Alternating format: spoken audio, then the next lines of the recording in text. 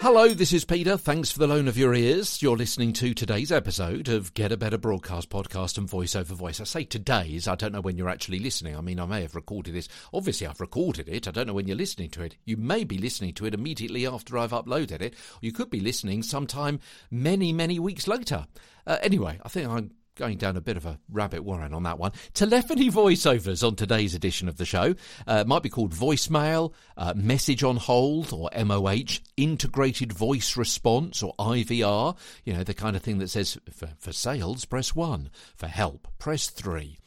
These voices have to, again, we've said this before, have to represent the brand and what they stand for and might sound like and who they're speaking to.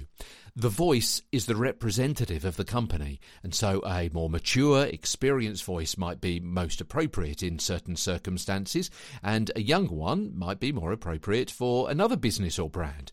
Doctors and dentists callers probably don't want to hear a teenager. They want someone who perhaps sounds more like mum or the dentist themselves.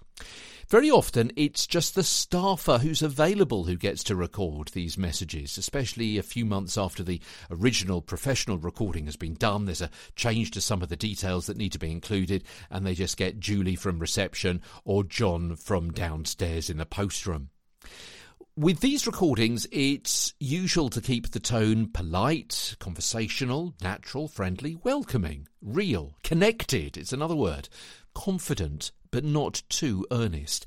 And you might need to speak slightly slower because of the information and instructions. People are probably new to what it is that you're telling them to do, and they've got to work out where their request fits with the different instructions you've given them. Hold on, I've got a particular problem, but it doesn't actually fit in with bin collections, and it's not exactly transport, it's not streets, and it's not old people's homes.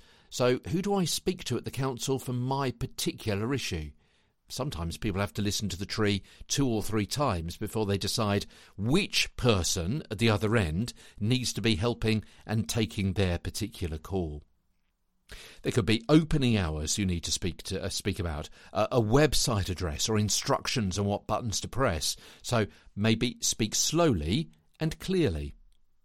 The read has to be appropriate for the business, so you wouldn't read a commercial or therefore an on-hold message the same way for a cancer hospital as for a car dealership or a cattery.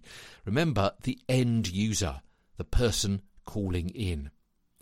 If you do become the voice of the brand, it could be the dentists or it could be a multinational hotel group, it could mean lots of repeat work as well as updates when parts of the company change, such as restructuring or renaming departments, which will mean the telephone tree layout will change. And that means potentially more work for you.